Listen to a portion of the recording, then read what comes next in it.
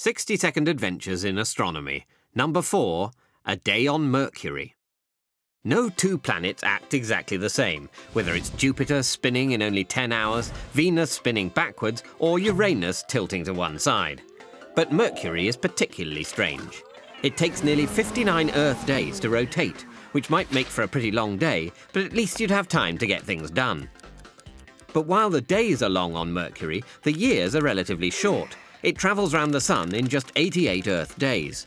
Now, until 1965, we thought Mercury span exactly once per orbit, which would mean that one side of it was always facing the Sun.